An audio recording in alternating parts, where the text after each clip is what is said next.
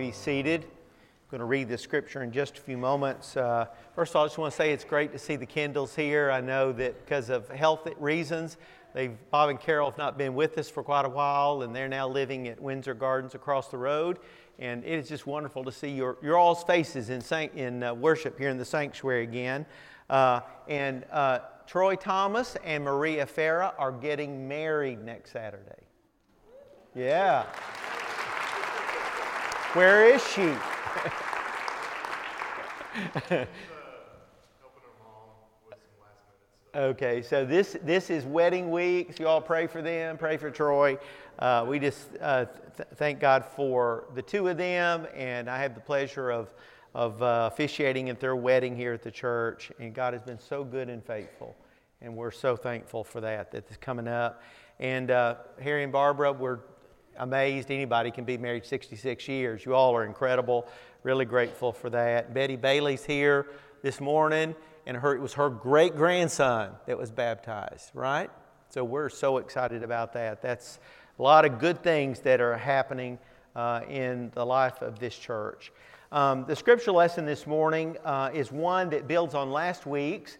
It is an alternative reading out of the lectionary for this particular Sunday. It's Transfiguration Sunday, but the epistle reading is from 1 Corinthians chapter 3, verses 10 through 23.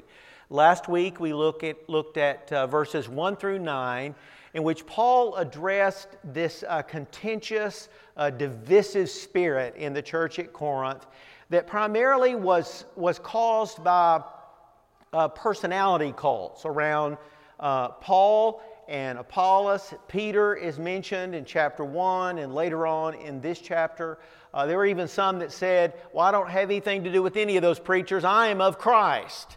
That is my primary allegiance. But it had created some difficulties in the church, and Corinth had a lot of problems, and this was just one of them. And so he says, as we saw last week, that he said, well, who is Paul? Who is Apollos? He said, I just planted the seed, and Apollos came along and watered it, but it was God who caused the growth. And in reality, both of these men, as you heard me say, are just servants of God. Only servants of God, and the word servant means table waiters. And that's what all of us are that are in God's service. We are servants. We are table waiters. And then in this transitional verse, verse 9, Paul says that the church is God's field and we are God's building. And so we're going to look now at these verses together from chapter 3. I'm just going to read it off the screen, and you quietly read along in your own heart. Listen now to God's word. Because of God's grace to me, I have laid the foundation like an expert builder. Now others are building on it, but whoever is building on this foundation must be very careful. For no one can lay any foundation other than the one we already have, Jesus Christ. Anyone who builds on that foundation may use a variety of materials: gold, silver, jewels, wood, hay, or straw. But on the judgment day, fire will reveal what kind of work each builder has done. The fire will show if a person's work has any value. If the work survives, that builder will receive a reward. But if the work is burned up, the builder will suffer great loss. The builder will be saved, but like someone barely escaping through a wall of flames. Don't you realize that all of you together are the temple of God, and that the Spirit of God lives in you? God will destroy anyone who destroys this temple. For God's temple is holy, and you are that temple. Stop deceiving yourselves. If you think you are wise by this world's standards, you need to become a fool to be truly wise. For the wisdom of this world is foolishness to God. As the Scriptures say, He traps the wise in the snare of their own cleverness. And again, the Lord knows the thoughts of the wise. He knows they are worthless. So don't boast about following a particular human leader. For everything belongs to you, whether Paul or Apollos or Peter or the world or life and death or the present and the future. Everything belongs to you, and you belong to Christ, and Christ belongs to God. This is the Word of God for the people of God. Come, Holy Spirit, come now in these next moments and speak to our hearts and help us to resolve yet again to build our lives on the foundation of Jesus Christ. And it's in His name we pray. Amen. Well, our foundation is about to be laid on our dream home. For the first time in 40 years, Connie and I are going to own a house. We're going to be homeowners.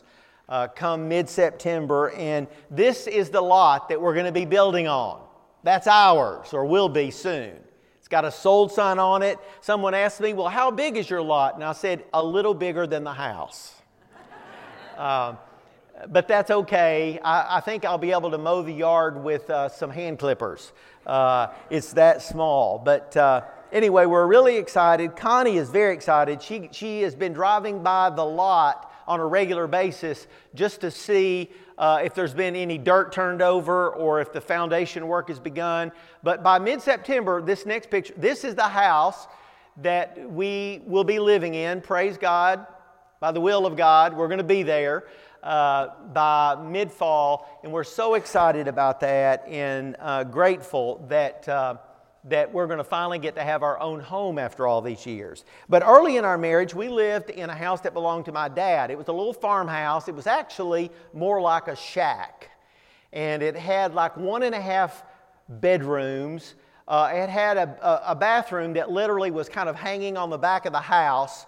The tub was at an angle, so all the water ran down to one end. And the thing that was most fascinating about this house is that it had no foundation. Whoever built it over 100 years ago built the frame on the dirt. So underneath the floor of the house was dirt, and made the house very unstable. The doors sometimes would not open or close properly. The windows in the house, most of them were not open at all. And finally, my dad tried to remedy the situation by having the house jacked up and a foundation, a stone foundation, was put underneath it. And I would say that it helped a little bit, but it was always in danger of falling in. It made me very nervous to be in this house during a thunderstorm. Honestly, I thought if the wind hit just right, the whole thing would disintegrate. Several years ago, it was torn down. We were just by there this past week. We made an overnight trip to Tennessee to check on Connie's mom and to see my dad, who, by the way, is getting married on March 3rd.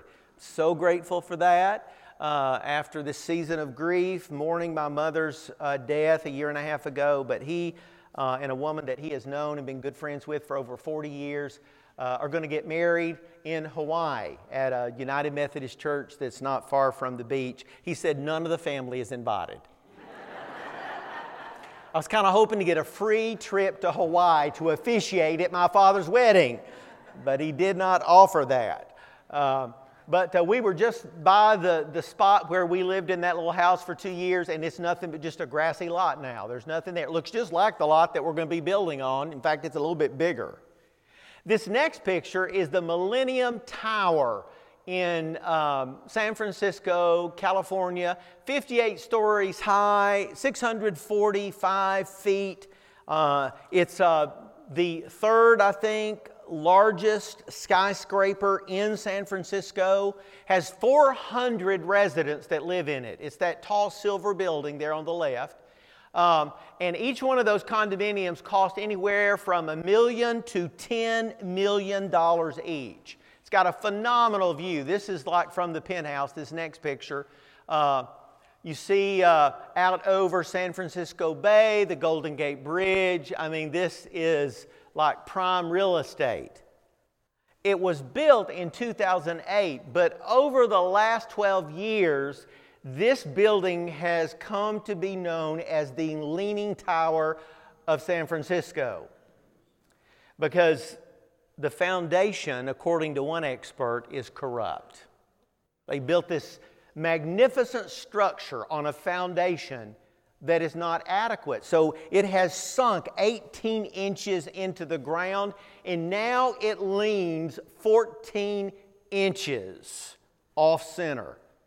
I'm assuming if you dropped a ball on the floor, it'd roll to the other side of the room. And they tell the residents they're safe, but I wouldn't want to live in it, would you? Absolutely not. Ravi Zacharias, who is a well-known apologist for Christianity and a preacher of the gospel, tells about visiting Ohio State. By the way, here's a picture of the sidewalk in front of this building cracking because of the way that it's settling. But Zacharias visited Ohio State University several years ago to deliver a lecture on the decaying foundations of Western civilization.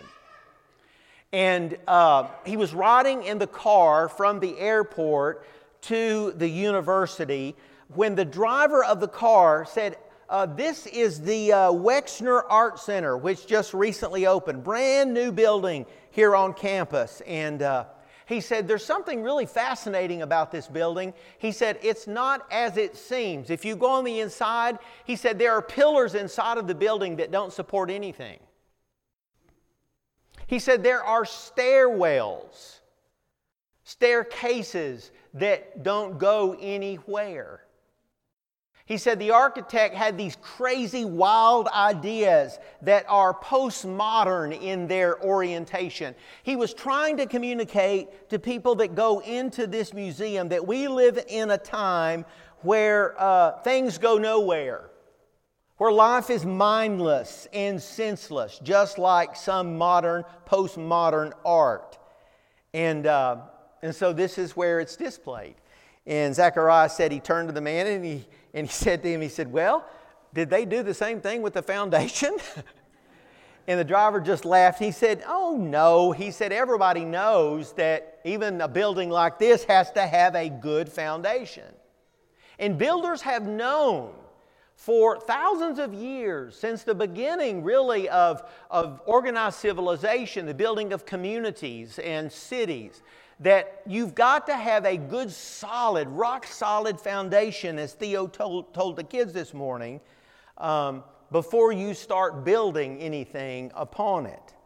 Jesus said, as Theo alluded to from Matthew chapter 17, or chapter 7, that there was this parable that he told about those who ignore him and his teaching. And Jesus says this, everyone who hears my words, who's exposed to my teaching and does not put it into practice, is like a foolish person that builds their house on the sand. We've all seen what a hurricane or a severe tropical storm can do to the beaches of North Carolina or up and down the coast. I mean, erode them away, houses falling into the ocean. Jesus says this is what happens to a person spiritually when they fail to take stock of my identity, to follow me, to believe in me, and do as I say. He says the rain comes down, the streams rise, the wind blows and beat against the house, and it will fall in a great crash. Jeremy alluded to it at the beginning of the service, that it's easy for people to build their lives on false foundations. And to some degree, we all are inclined to do that. Our culture offers us a lot of alternatives to Jesus, to living for Christ, to having Him as the foundation of our lives. But there are lots and lots of people, increasing numbers. In fact, more than I have ever seen in the years that I've been here on earth and in the years that I've been a pastor, building their houses, their lives on faulty foundations. And Jesus says that eternally, such foolishness will lead to devastation. So what we decide to do with Christ is eternally significant and important. This is why Jesus took the disciples to Caesarea Philippi, took them into the far northern regions of the Holy Land, away from the crowds at the Sea of Galilee, up to the base of Mount Hermon. And He said to them, "Who do you say that I am?"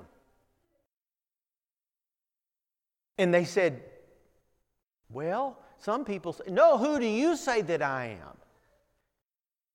And Peter said, you are the Messiah. You're the Christ. You're the anointed one sent from God. And Jesus said, Peter, you got it right.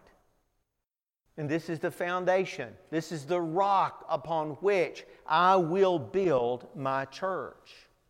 Now, what does Paul tell us about his building? Well, he begins in verse 10 by talking about the grace of God that has been given to him.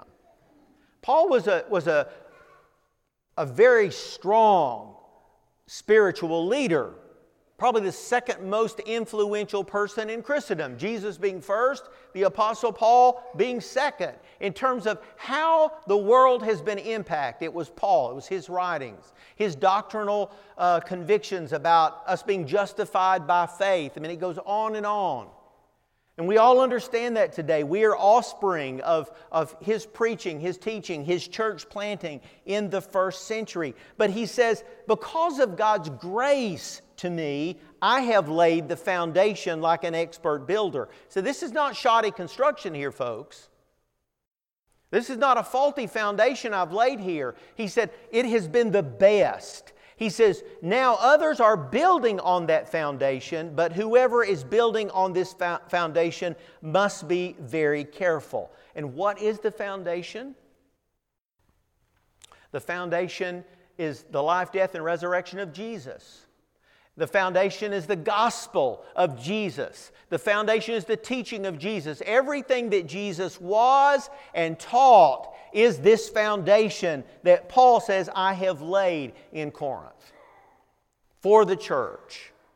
Now, this was just another way of him talking about the Lord's work. Earlier, he talks about it being like planting of seed, which is equivalent to laying a foundation.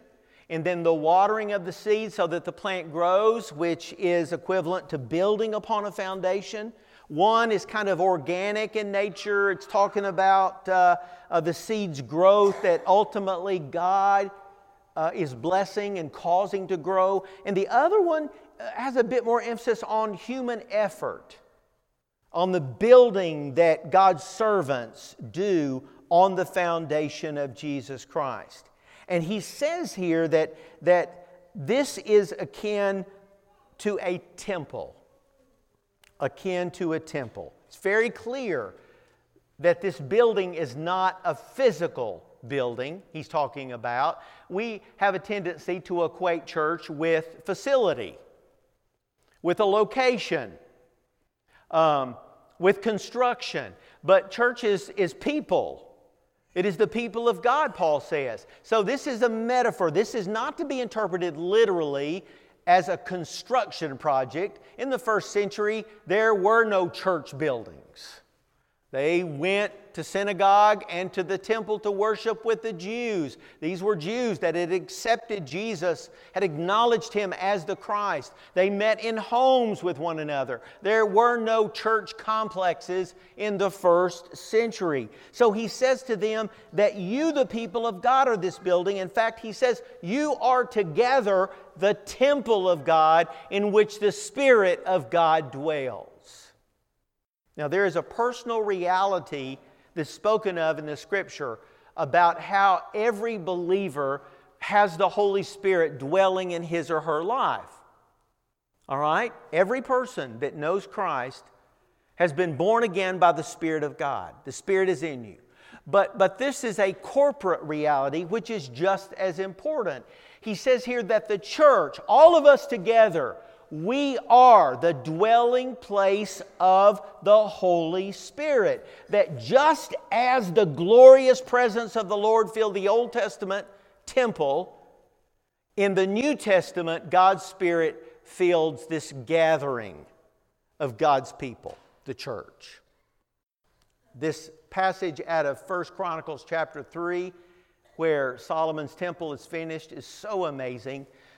It took 20 years for them to build the Jewish temple during Solomon's reign. Can you imagine having a church building project that takes 20 years?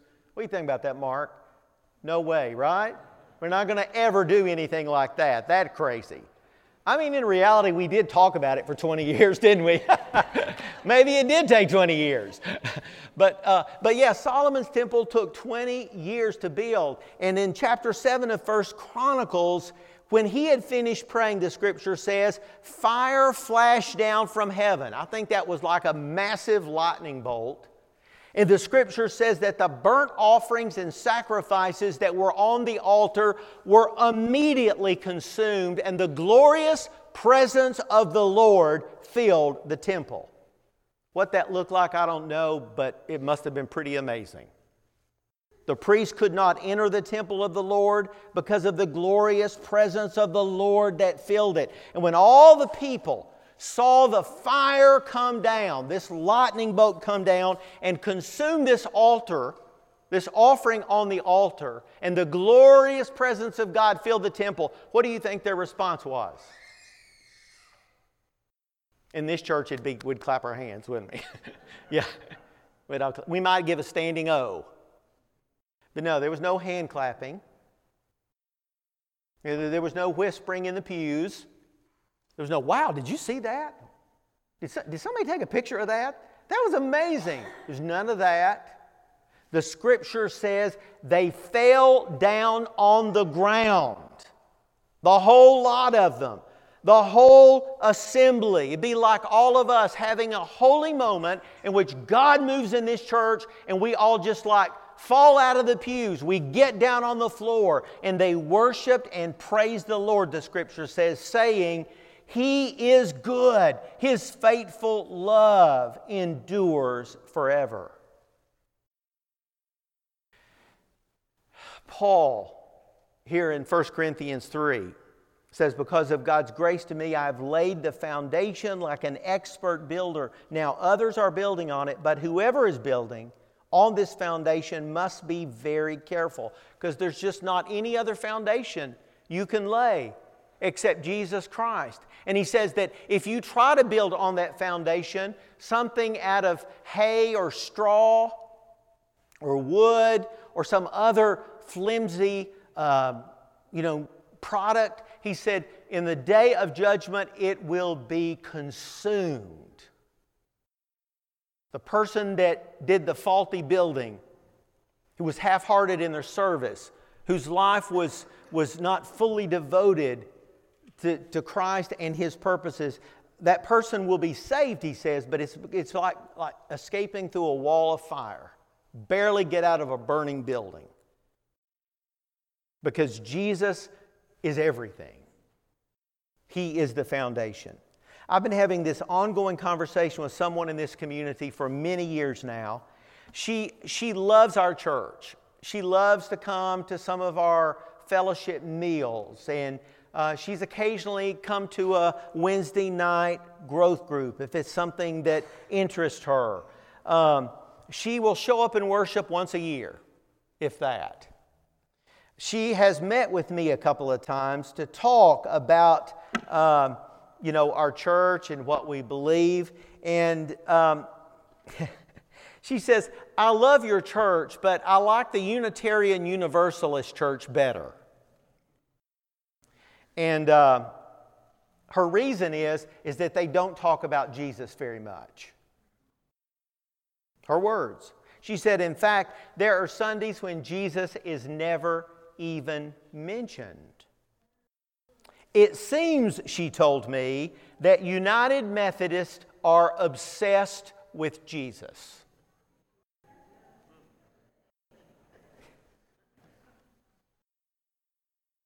I just nodded my head and I said, yes, we are. And I hope it never changes. Yes, we are obsessed with Jesus. Coming into a relationship of faith and trust and love and service for Jesus is what we are about. Amen? It is at the heart of the Christian faith. He is everything. He is foundational. There is no church without Jesus. And if you're ever in a church, tempted to change churches, please make sure they love Jesus. Please make sure that Jesus is acknowledged as the Lord of the church, the head of the church, the foundation of the church. There is no church without Jesus. And the many titles of Jesus that are found in the Scriptures just, to me, reinforce this. The early church, the apostles, the disciples, the writers of the New Testament and the Gospels, they could not find enough ways to describe Jesus because He is so much bigger, He is so much grander, so much more amazing than any of us could ever imagine.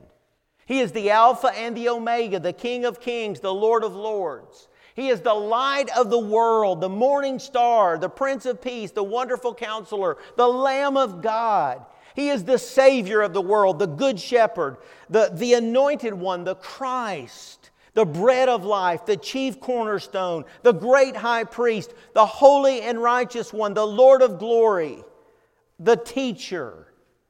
He is Emmanuel, the Word made flesh, who dwelt among us, who showed us what God is like. And as Jesus said only hours before His betrayal and His crucifixion, I am the way and the truth and the life. And no one comes to God the Father except through Jesus, the Son. I think Jesus is pretty important, don't you? I mean, reading that, I think Jesus is everything. Without Jesus, the church is adrift. We have nothing to proclaim. Back in 1983, there was a fairly mild earthquake that hit southern LA, Southern California and LA area, and that's very common. We've probably got some folks that have lived out there and they know they have an earthquake a day. It's like taking your vitamins. And some of them are devastating and do a lot of damage, but this was a pretty mild one, but it hit the Coalinga community, and there were over 300 homes that were virtually destroyed, but most all the other buildings and the bridges, etc., were fine. They just had some minor superficial cracks, and so they wanted to understand what caused the destruction of so many homes. And they went in and discovered that whoever the contractor, the builder was at that time when these homes were built, which was many, many years earlier, the houses were never bolted to the foundation. They just sat there. And so they just crumbled. They fell in on themselves. We have a team of 25 people going to Guatemala in June. Can you believe that? It's twice what we took last year. And we're going to build 2 houses instead of 1 because a generous couple in our church says, we will underwrite the cost of the second one. So we'll have 2 teams of 12 that will be working on these homes, and I'm so excited about that. These are simple houses. They are made of wood, got a wood frame. They've got wood siding on the outside, no drywall on the inside. There's just one wall between the inside and the outside.